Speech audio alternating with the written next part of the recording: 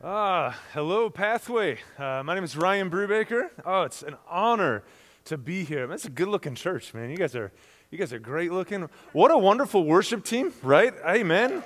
Amen. Oh, man. Seriously incredible. The production team, the unsung heroes of the church. Amen. This is just an incredible honor to be here with you guys.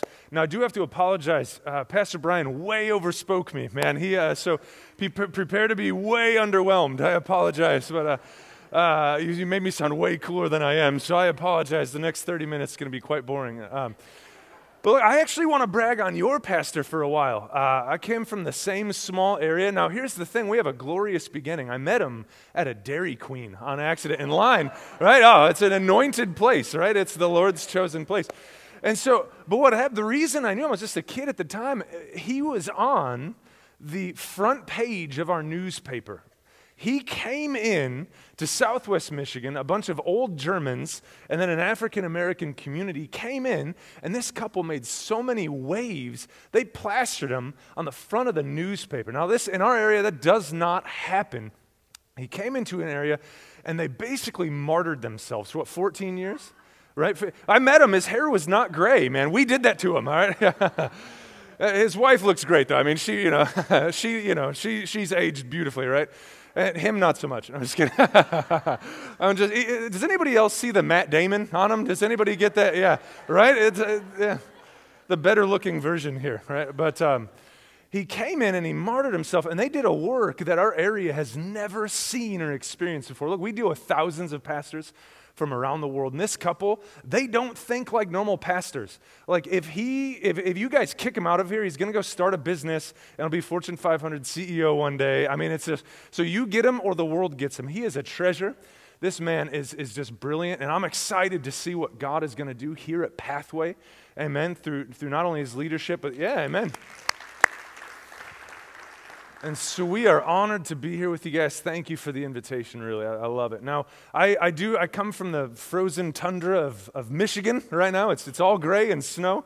We were driving here in Florida, and I was like, what's that big yellow thing in the sky? It's hurting my eyes, I haven't seen it in months. And so, man, this is just a beautiful community. The people are, like, ridiculously friendly. Like, coming from Michigan, I'm like, are you making fun of me? Like, you're being nice. Why? What do you want?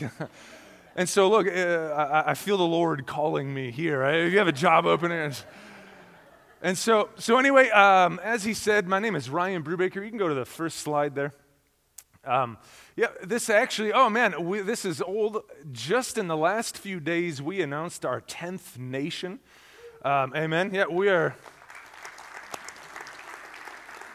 So this is old, I apologize, like a week old, so you're not getting fresh information here. Anyway, I do hear you guys have a very, very vibrant online community, and so unfortunately, I can't share like any place names. I wish I could give you the juicy details of what's going on and the type of people that we're working. If you really are curious, you can meet me out back afterwards. I'd love to share some information. We're working primarily, 100% actually, in areas that have yet to hear the gospel. So today in our world, 2,000 years after Jesus gave us the Great Commission, a quarter of the world, 2 billion people on this planet, have not heard the name of Jesus Christ for the first time. Like in that sentence, I just said Jesus more than they've heard it in their lifetime, right? And so we said we have got to change that. So we said, I'm a major nerd, I love maps. We said, we have got to finish the Great Commission. So I set out and set 700 different maps of exactly where churches need to be planted so that every person on earth has access to the gospel in their language, their culture, and their area.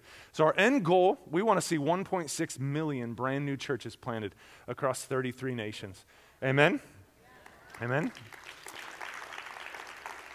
So to date, what we started in 2015 with a handful of churches in Nepal, we've now planted 5,000 new churches. What started off as an incredibly humble movement, we didn't know what it was when we started. Now we're the largest denomination or movement in 4 countries. When COVID is over, that number will jump to 8. It's just been an incredible growth to see people who've never heard the name of Jesus Christ now worshiping the Lord in their language, in their culture, in their area. It's not Americans going, it's the national church reaching their own nations. Amen. So right now, this week, we have 100,000 people worshiping, attending our services every single week, and these people brand new to the faith, eager to grow in the faith. We have a saying, we borrowed it. Every believer a church planter, and every church a training center. Amen. So I see in front of me, I see a whole room of people who are going to impact Vero Beach and beyond. Amen? This room right here is a training center for people to be sent out. So anyway, just very briefly, I want to share, you can go to the next one there, just our two newest kind of movements. I'm not here to plug our ministry. Look, I know you guys are just off a fast. You're like, speed it up. I want to go get lunch, you know? And so I'll make it. We're all done. Amen. Now, we launched the movement in Mongolia. Now, in this nation, it's the last nomadic nation on earth. 3 million people, 1.5 million of them still pack up their house, and they constantly move around. And so the logistics are an absolute nightmare. We're going to begin sending church planners by horseback all over the country. When COVID is finished, we will have churches in all 23 states within the first month.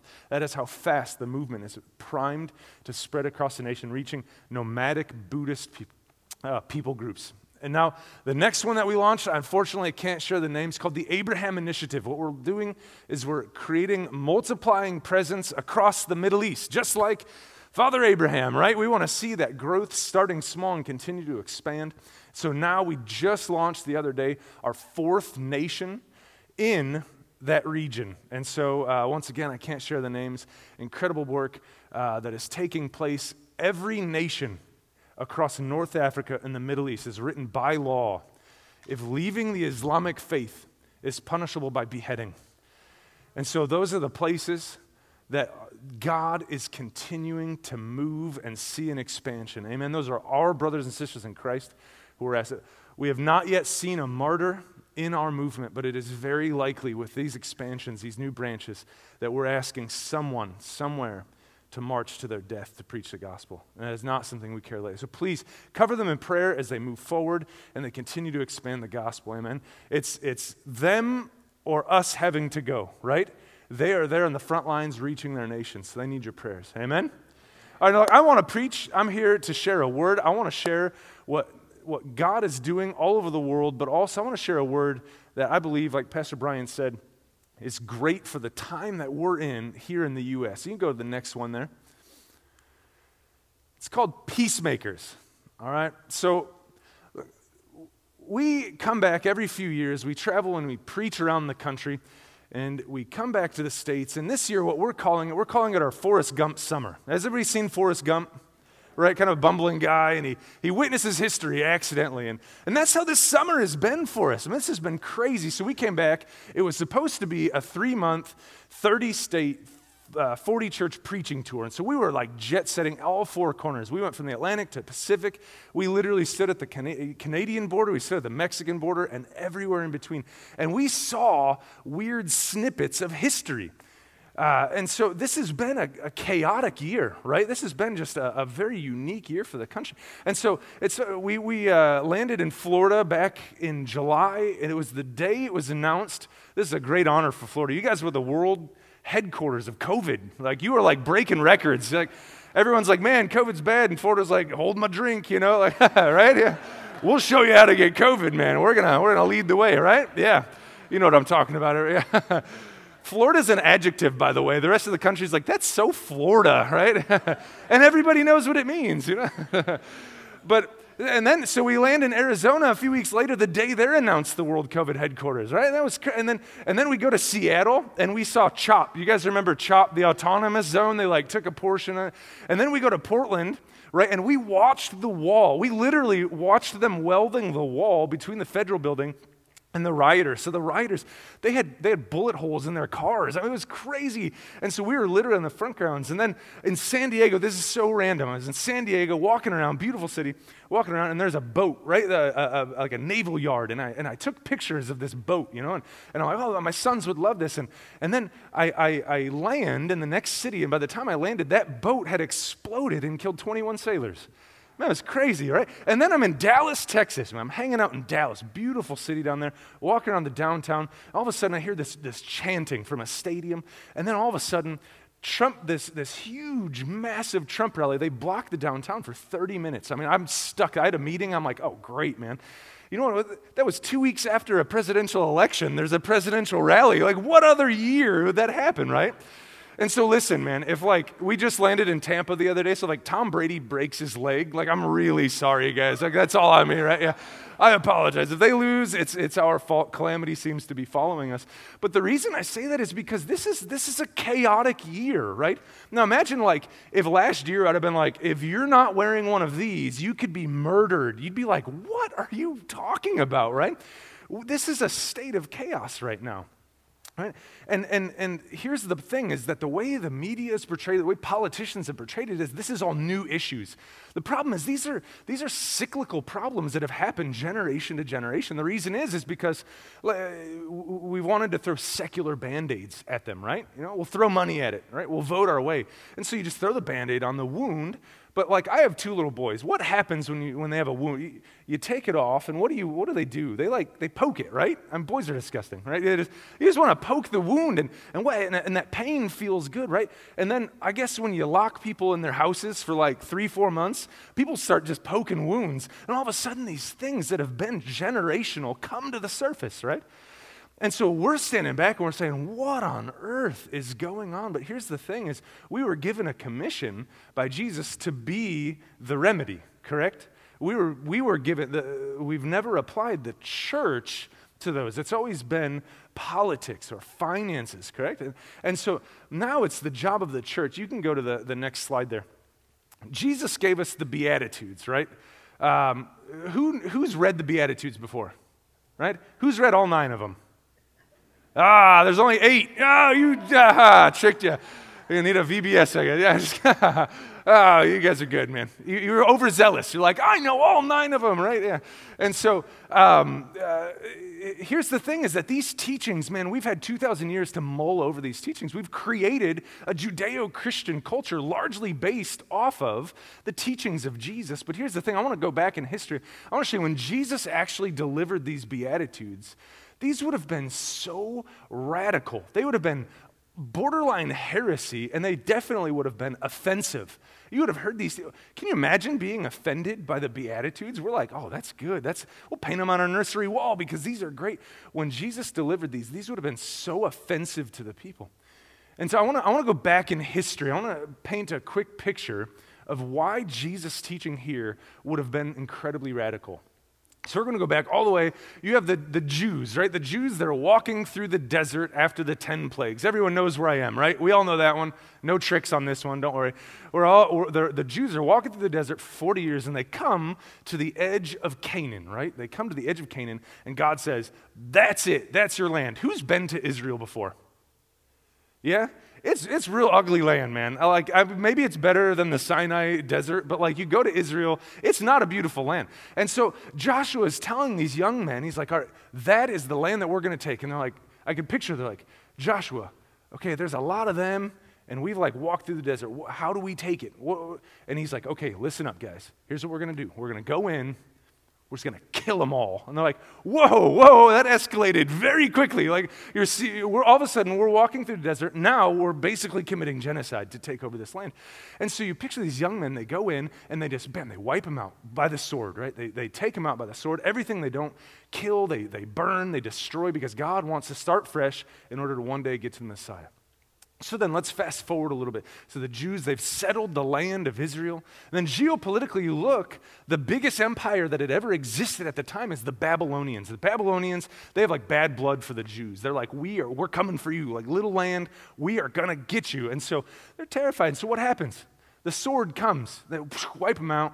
They bring them back to modern day Iraq, to Babylon. And they live as second-class citizens, absolutely horrible, man, just treated incredibly bad by the Babylonians. But then what happens? Then an even bigger empire rises up. The Assyrians come, right? And the Assyrians have an even bigger sword. And they come, bam, they wipe out the Babylonians. They take out the Jews, man. And once again, they're living under even worse masters. So you see sword to sword to sword. And then the progression just continues. The Persians take over the Assyrians. The Greek takes over the Persians. All of a sudden, you get to the Romans. And the Romans, man, the Romans are just atrocious. They are the worst masters, one of the worst regimes in history, man. And here's the thing is they treat the Jews like little playthings, like little toys. They just, bam, no culture, man. You act out of line, you're killed. Slaves, servant, it doesn't matter. You have no rights in the Roman Empire.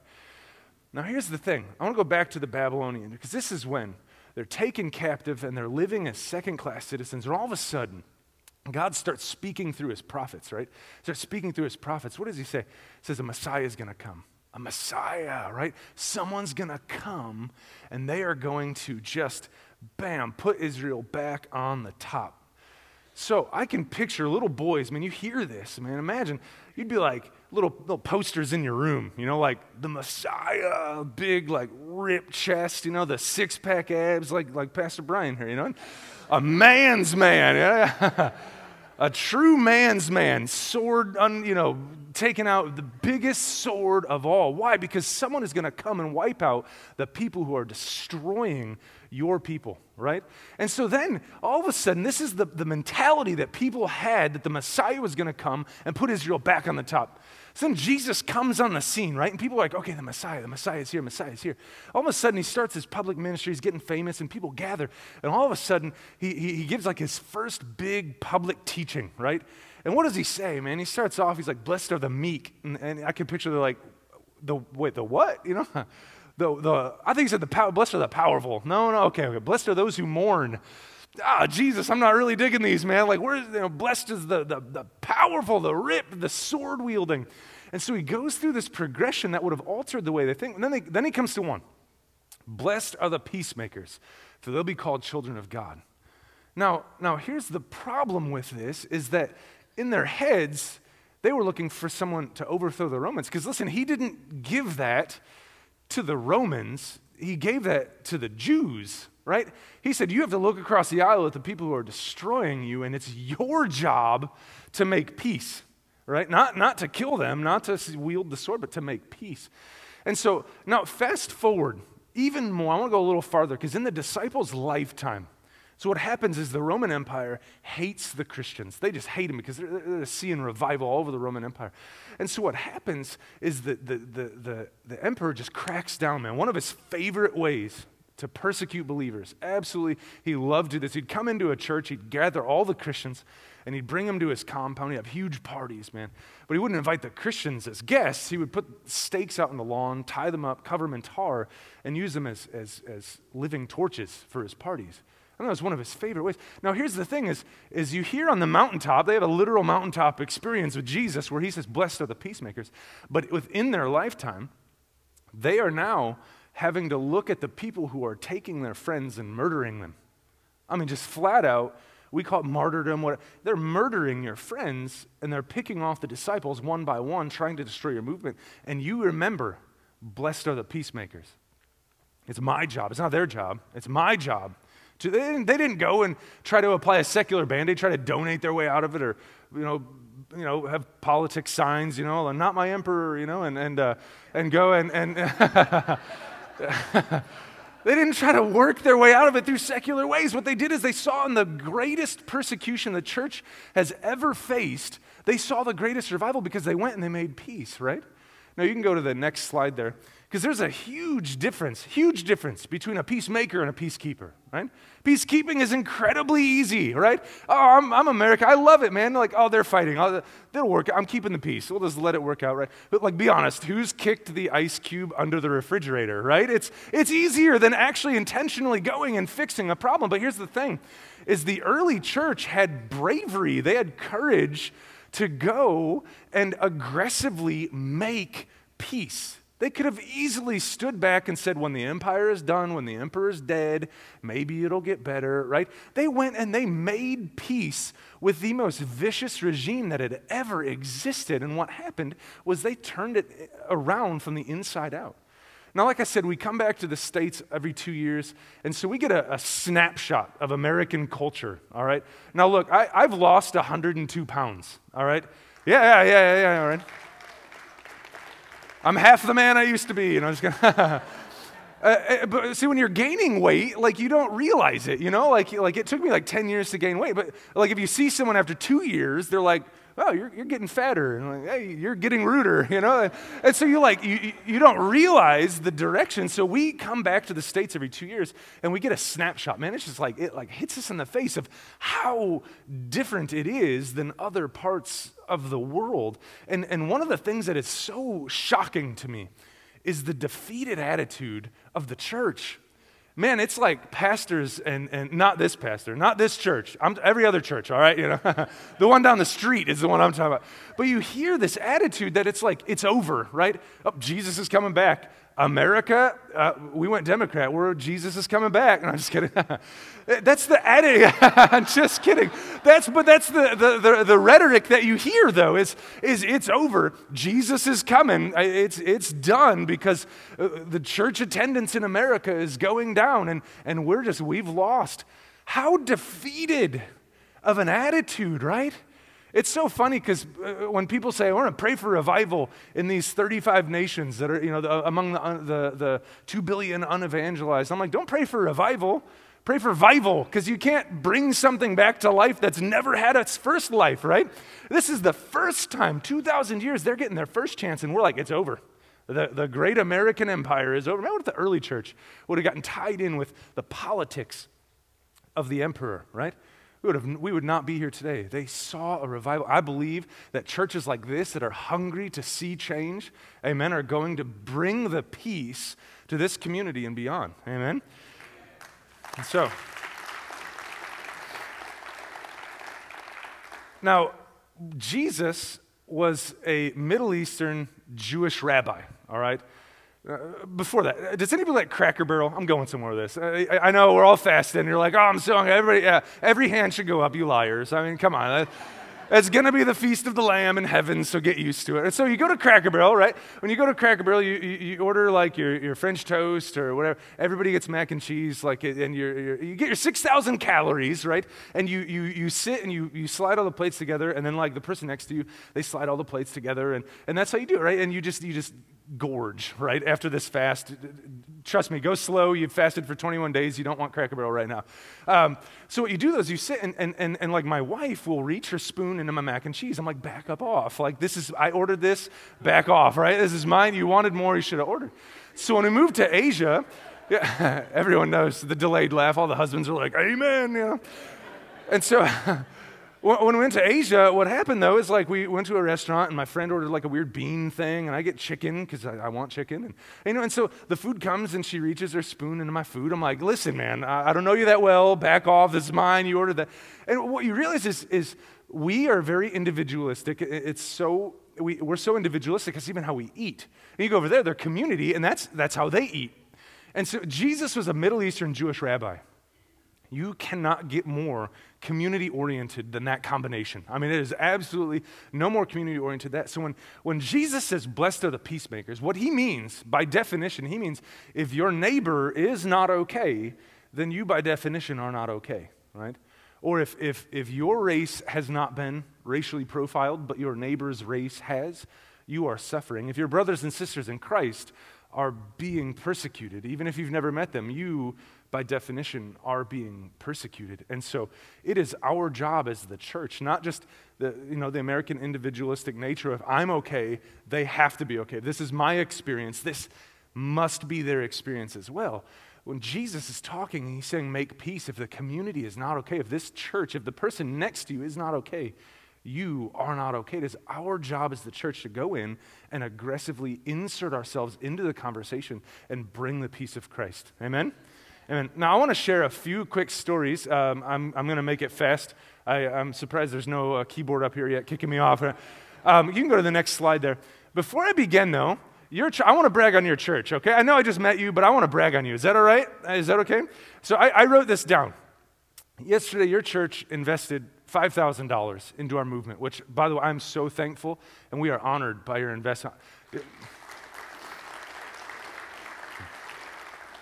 I didn't run this by Pastor Brian, so I don't know if he's sweating right now, or so I don't know. I can't tell. But anyway, so you guys gave $5,000, and I want to tell you exactly what you guys are doing around the world. Is that all right? Very quick. I'm going off the cuff here. I didn't rehearse this at all. I had to write it on my business card.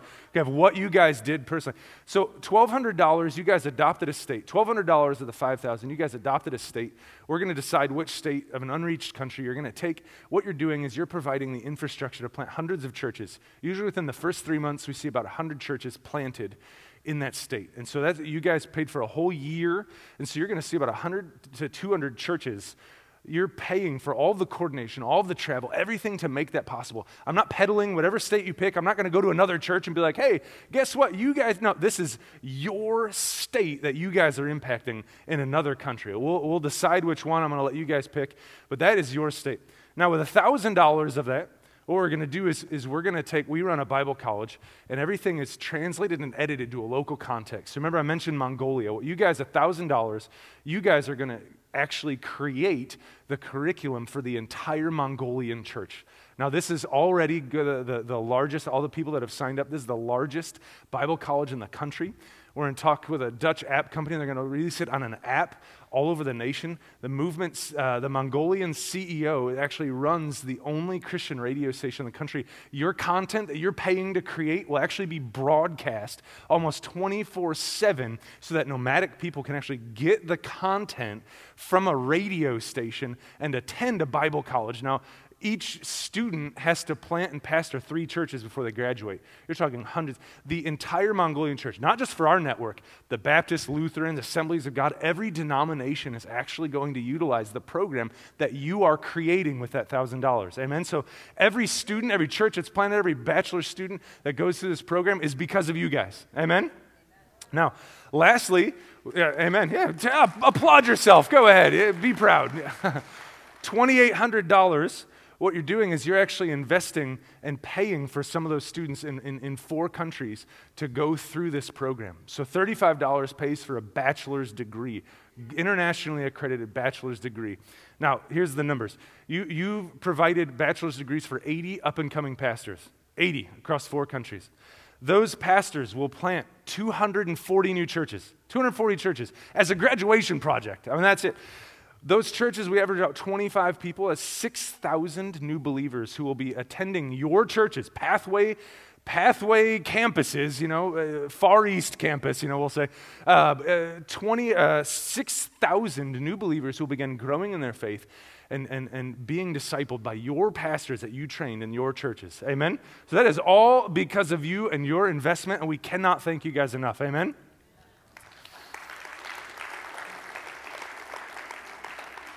Very briefly, I want to share 2 stories of peacemakers. I want to share 3 ways that we as a church can actually become peacemakers. I want to share this first picture. This is actually from Pastor Brian's old church. They made this happen. Oh, you can go to the last. I want to share this picture real quick. You can go to the previous one if that's all right.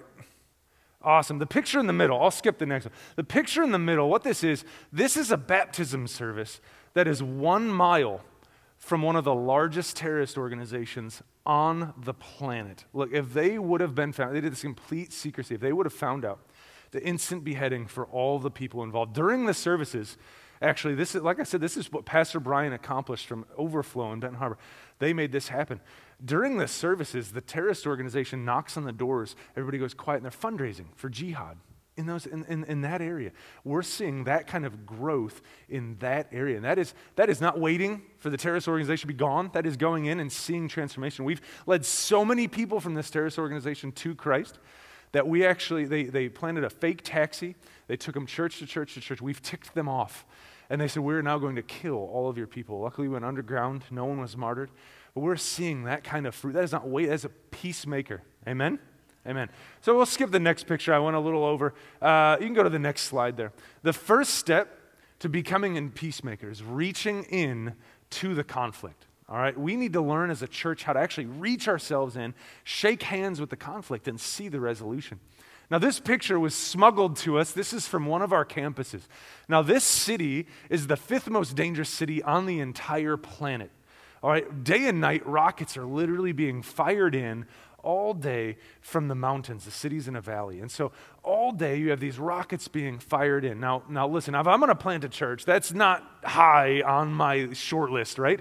Vero Beach or Rocket City, right? I mean, so you see, but the gospel is taking hold here. And so what this church did, this is the headquarters of numerous terrorist organizations are located in this city. And so they, on Christmas morning, they said, you know what? The gospel has got to go forth. Christmas morning, they said, we are going to go into the streets and we are going to preach the gospel open air style. So they go out with a Bible into the markets. Now, this is no exaggeration. When you go, my kids could buy hand grenades on the side of the streets here. And they decide to go there to preach the name of Jesus. What you see in the background is the tribal dress. You see some very confused men. This is the tribal dress of some of the fiercest terrorist organizations on the planet. All right, but this is not where the story ends. You can go to the next picture. The next slide. This picture is one of the churches. We now have 30 churches who are meeting in that city, all because a handful of our pastors went and said, we are going to reach this city for Christ. This picture was snapped 2 months after the church opened its doors in the 5th most dangerous city on the planet. Now, these people have lost absolutely everything, their families, their jobs, but the room is full. They've since multiplied into more churches in that city. And that's still not where the story ends, though. Because then you look at the next picture. This, once again, was smuggled. This is a cohort of our Bible college that is meeting in that city. These people are literally studying to preach, to potentially march to their death. They've seen their pastors risk their life, and they said, I want to do the same thing. Now look, if the worship team asks you to come and help on the worship team, there is a 0% chance of martyrdom, unless you're like a really bad singer. I mean, there could be, but like you come up here and you're safe. They are walking and serving Christ. Their idea of serving Christ is potentially being beheaded. Amen? That is not waiting for the conflict to be over. That is reaching yourself, inserting yourself into the conversation, seeing transformation in the 5th most dangerous city on the planet. Amen? I'm going to skip the next one. I'm running short on time here. You can go to the next slide there. Stepping into someone else's world. So 1, we reach ourselves and reach into conflict. 2 is step into someone else's world. Now, we launched an initiative last year called the Top of the World Initiative. There's 50 million people who live in the Himalayas, almost completely untouched by outside civilization. I mean, it's like real National Geographic stuff. It's like Indiana Jones running around looking for a chalice type stuff. It's completely untouched by the outside world, and almost completely untouched by the gospel of Christ. So our goal is to send 1,000 church planters into the Himalayas. Now this picture was snapped. This is the first contact that was made with one of those ancient civilizations, lost civilizations. This pastor walked 2 weeks through the Himalayas. 2 weeks through the Himalayas. That's not an easy journey. To begin and go and preach the gospel. Now what we've seen is this tribe has begun to accept Christ, their first ever exposure to the gospel. Then what now they're doing is they're actually going and sharing the gospel with other tribes in their region. We've started a revival among these tribes where they're actually beginning to preach the gospel and see transformation among other tribes. All right, now you can go to the next one. This picture is from one of our campuses in Nepal. All right, in South Asia, there's a phenomenon called rock smashers. If you are a rock smasher, you are the bottom rung of society. There is absolutely nowhere lower that you could go. If you are a rock smasher, your kid will be a rock smasher. Your grandkid will be a rock smasher. There is no way out. Human trafficking, widows, they lose their husband, they have no way, so they become rock smashers. It is the lowest of the low. Now, one of the churches in Nepal, they said, you know what, listen, the gospel is for everyone, correct? Gospel is for all people. So they go and they befriend. They go into the rock smashing community, which no one will touch. In Hindu society, you don't touch the low, man. And so this church, they go, and you can see in the pictures, they go, they begin to pray with them. They begin to share the work. They begin to share meals. They look at them in the eyes, right? They look at them in the eyes like humans. They give them that dignity back. And so they begin and they begin preaching, and the rock smashers began coming to Christ all over. They began preaching to the other rock smashers, and all of a sudden you see that picture is one of the churches of rock smashers where no one else would go. These people stepped into a very, very dirty world. The pastor says, we used to hear depression and crying out in the fields, because literally, here's what you do to be a rock smasher. It's the job description's in the name. You take a rock, you smash it, you put it in the bag, you do that 1,000 times, you walk over, and you dump it, and you walk back, and you smash rocks like 15 hours a day, man. You get a plate of rice at the end of the day. Now, what you hear now, when you used to hear misery, you hear them singing praise to Christ. Amen? They sing, their souls are redeemed. Now, here's what's awesome in the earthly sense.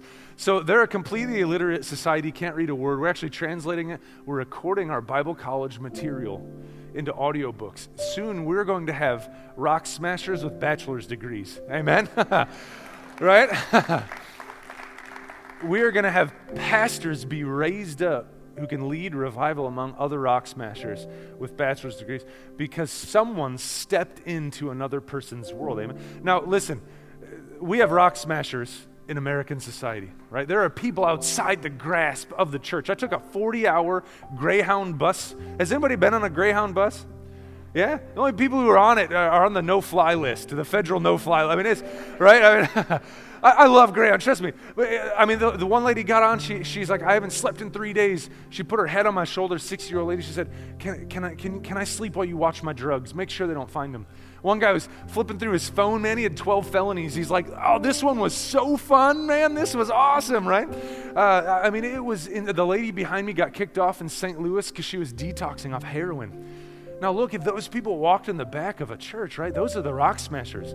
Those are the ones that, like, we've been trained to look around, right? But if we can step into their world, if we can actually go into their world and humble ourselves and become one of them, right? Look them in the eyes like humans. I'm not saying you don't. This is a great church. But there are people outside of the reach of this church that we have to go get. Amen? Amen. Now, go to the last one here. This is a church that believes in miracles, right? Yeah? Okay, I didn't know, the frozen chosen. I'm just kidding. And so, I feel the Spirit. I want to share two brief stories. I know I'm going over a little time here. I want to share two brief stories, all right? We planted a church in eastern Nepal. The last step is believing in the miraculous. Not even just believing, but acting upon the miraculous, all right? The first picture you see here, we planted a church in eastern Nepal 2 years ago. And it was, in Nepal, you walk a bunch of miles. That's just how it works. There's no roads out there. And so one of the families that lived 3 miles away every week would make, they accepted Christ, they'd make the 3-mile journey through the Himalayas and then the 3-mile journey back after church. 6-mile round trip, incredible amount of hours. I mean, 6 to 8 hours they'd be walking every single Sunday. Every person in the family but the father, his name was Kumar. All right, so the reason Kumar would not go was because 8 years previous, he got in a horrible accident and he was a complete paraplegic. Had not taken a step in 8 years. I mean, they would carry him around on a blanket. They had no hospitals out there. So they'd pick him up, put him down, they'd clean him, they'd wash him for 8 years. And so he accepts Christ. The pastor goes out, accepts Christ. One Sunday, the family, they came back after church and they're like, you know what? We know Christ can heal. And so they go and they lay hands. They lay hands on Kumar and they start fasting and they believe, right? Fasting. Maybe not 21 days. They're not as hardcore as you guys. That's a long fast. So they begin fasting. They begin praying. And to their amazement, what he does, he stands up. Oh my gosh. Whoa. Yeah, they start praising. Now, then he walks out into the village. Now, in a Nepali village, everybody knows everybody's business. So everybody knew Kumar was a paraplegic. And so when they see it, they're like, whoa, what God did this? Hindus have 330 million gods, so you could take your pick. 330 million gods. So they're like, which God did this? And begin preaching the gospel. All of a sudden, man, people start coming to Christ. But here's the thing, is Kumar, he's like, you know what? This is not enough. He said, I'm a believer who's never been to church, right? I'm not going to lie, that probably wouldn't be the first thing on my mind. That was the first thing on Kumar's mind. I want to go to church. And so he gets up the next week. And he begins the 6-mile round trip as a man who had not taken a step in 8 years. And he snapped this picture right there on the journey. You can see it's not a flat, beautiful Vero Beach coastal road. This is a rough journey a former paraplegic takes. Now imagine if someone who had been a paraplegic for 8 years walked in the back of this building. we would never leave, right? We would literally be here all the time. Now, why did God heal? Because I believe if he would have said, oh, it's my healing, right? I claim it in the name of Jesus for me. The thing is, he said, I want to do it as the evidence. I want to do it for the edification of the church and the salvation of the world, right? And so if we believe for the miraculous, we act upon it, we can see peace made in communities. Now, the last picture I want to share very quickly. This is a young man. His name is Raj. He's the son of one of our pastors in one of those terrorist-run areas. 23-year-old kid, great kid, got into a horrible car accident, man. Piece of metal just, bam, right into his liver. You can see in the picture, just right into his liver. So no ambulance in the area, so they throw him in the car, and they drive off. They speed off to the hospital. By the time they get there, they take him into the emergency room, and they did a scan on his liver, and it's just gushing blood. I mean, it's just gone. And so they're, okay, we have to do surgery. So they do a hemoglobin check. They check his blood levels. His level was at a 2, all right? And so you want to be between a 13 and a 17. A 13 is where they start worrying about you. A 2 means you have almost no blood left in your body. So they pull the parents and they say, look, I'm so sorry, but your son, we have to do surgery on your son's liver. But he has so little blood. If we do surgery, he will not make it. You've lost your son. I'm so sorry. And so the family, they begin to cry, but they call their churchmen. They call them all together. They have an all-night prayer meeting.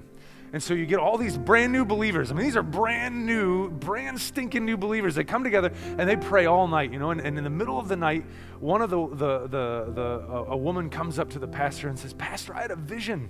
You know, and I can imagine a new Muslim believer, you're like, oh, let's hear it, you know. I'm interested, let's hear it. And so she says, the Lord showed me he's pouring blood back into your son's body. Oh, amen, okay, that's great. So the next morning they go, right? And they go and they get to the hospital, and his son is still alive. Roger's still alive. And so the doctor, they're amazed. So what they do is they go and they scan the liver, right?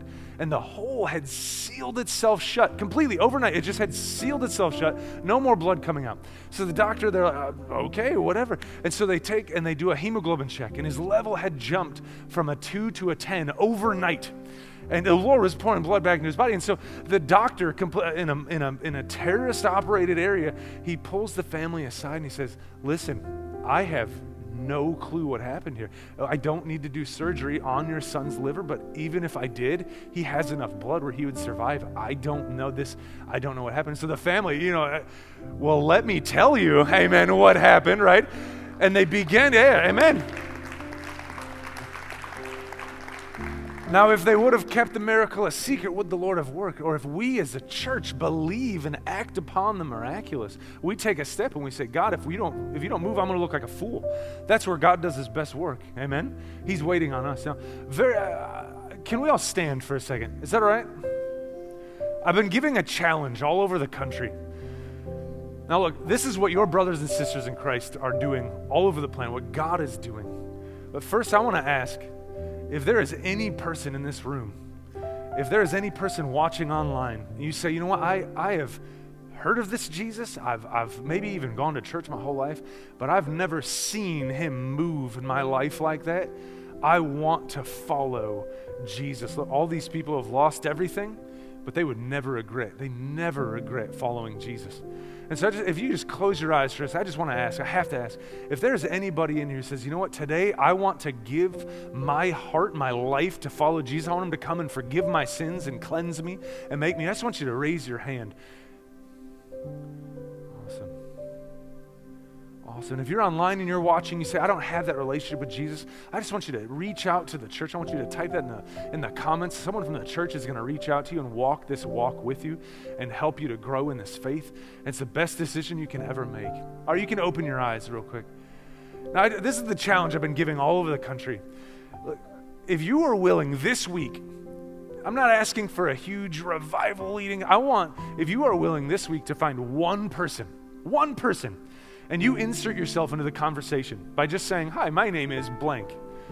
I want you to say, God, I want you to pray and say, God, use this however you can. Is there anybody in here who's willing to meet one person this week to become a peacemaker and start the conversation? That's it. Wherever God wants to take it, God can take. Is there any person, is there one person this week? Who's willing to reach out to one person this week? Amen. Man, that is so many. Listen, these people previous didn't know that they would be ending up being talked about all over the country, right? God can use your conversation, he can bring peace to this society. And I want to pray over everyone. Is that all right? Can we pray to close out? Father, we thank you just for an incredible church. Father, we thank you for a move of God that's happening here in Florida, Lord. And I pray that every person that raised their hand, Lord, I pray for divine appointments, Lord. You're not just working overseas, you're working here in the hearts of Americans. And I believe the best days are ahead for the church here in America. And the people who are leading the charge, Father, I pray that you would lead us to people who need peace socioeconomically, racially, spiritually, emotionally. Father, I pray that you would use the people here who are willing to reach out and to start the conversation. Use us, Father. Use us. We commit ourselves into your hands, Father. We want to emulate what you are doing all over the world. We want to see it happen here, Lord. Do it here, Father. We thank you and we praise you in Jesus' name. Amen. Amen.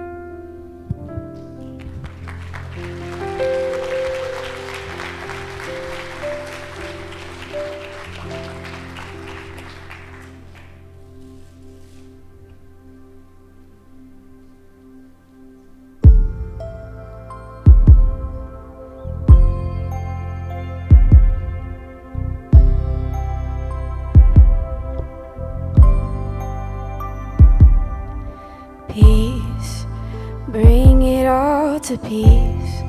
The storm surrounding me, let it break. Got your name still, call the sea to still, the rage in me to still every wave. At your name, Jesus, Jesus. You make the darkness tremble, Jesus, Jesus. You silence fear, Jesus, Jesus. You make the darkness tremble, Jesus, Jesus.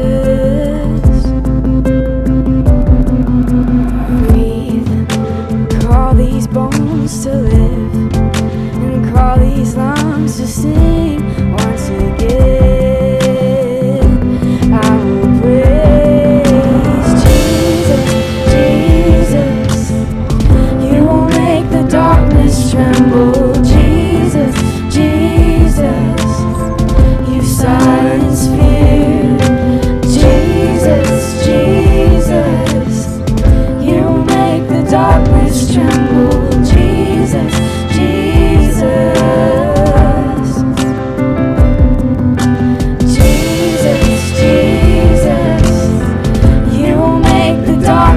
Tremble, Jesus, Jesus. You silence fear, Jesus, Jesus. You make the darkness tremble, Jesus, Jesus.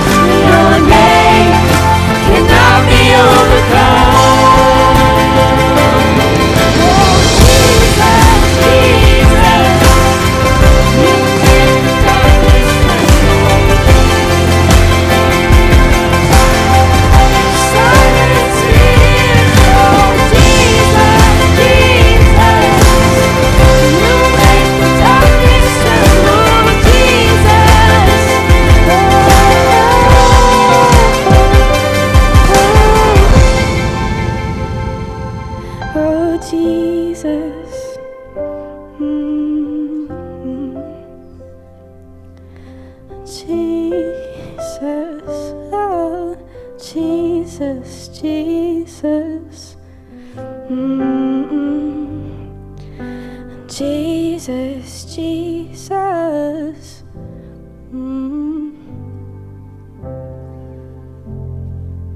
Jesus is the answer, amen? Whew. Thank you, Ryan and the movement. Thank you, CareNet. It is so encouraging to see that Jesus is the answer and his people in church are still on the move in this generation, amen? We want to encourage you to connect with CareNet in the cafe if you're here in person. If you're interested in more information on the movement, shoot an email to hello@pathwayvb.com. Put in the subject line, the movement, and we'll make sure you get connected. You want to get on their email list or whatever that may look like. I want to encourage you to support them. He told you how those dollars get maximized. Amen? Wasn't that amazing? Most efficient model you'll see anywhere. It's incredible. Church, as you made a commitment to follow Jesus, to think about what that means, to be a peacemaker, I just want to remind you, God's going to put people in your pathway this week. And as we do that, one of the things that we get the joy of, if this is our regular church, is to celebrate when these lights are on back here. Amen? That means that in the last week, when the lights are on, somebody has come to faith. Now, the lights were off today, which means God was preparing you to go out and to share with somebody that needs to know Jesus' love. So I'm going to pray along those lines, and if God does give you an opportunity and somebody does receive Jesus, please let us know. hello@pathwayvb.com. Amen? If you're a visitor, please come see us at the Welcome Center. We'd love to give you your next steps. Giving at the boxes and online. We're a little bit over today, but man, it was worth it, wasn't it? Thank you again for being here. Jesus, we love you and praise you and thank you for all that you are doing. Thank you for the reminder, if nothing else today, that you are so much bigger and so much greater than the little bubble that we call ours sometimes. Thank you for the invitation to follow you boldly and to live as peacemakers. I pray this week that we would love you and love all people in our pathway and live as those kind of people, to step into conflict and to be the peacemakers you've called us to be. Father, we love you. We pray blessing over CareNet and over the movement. Be with us as we go now and be the church. In Jesus' name. Everyone said, amen. Have a great week.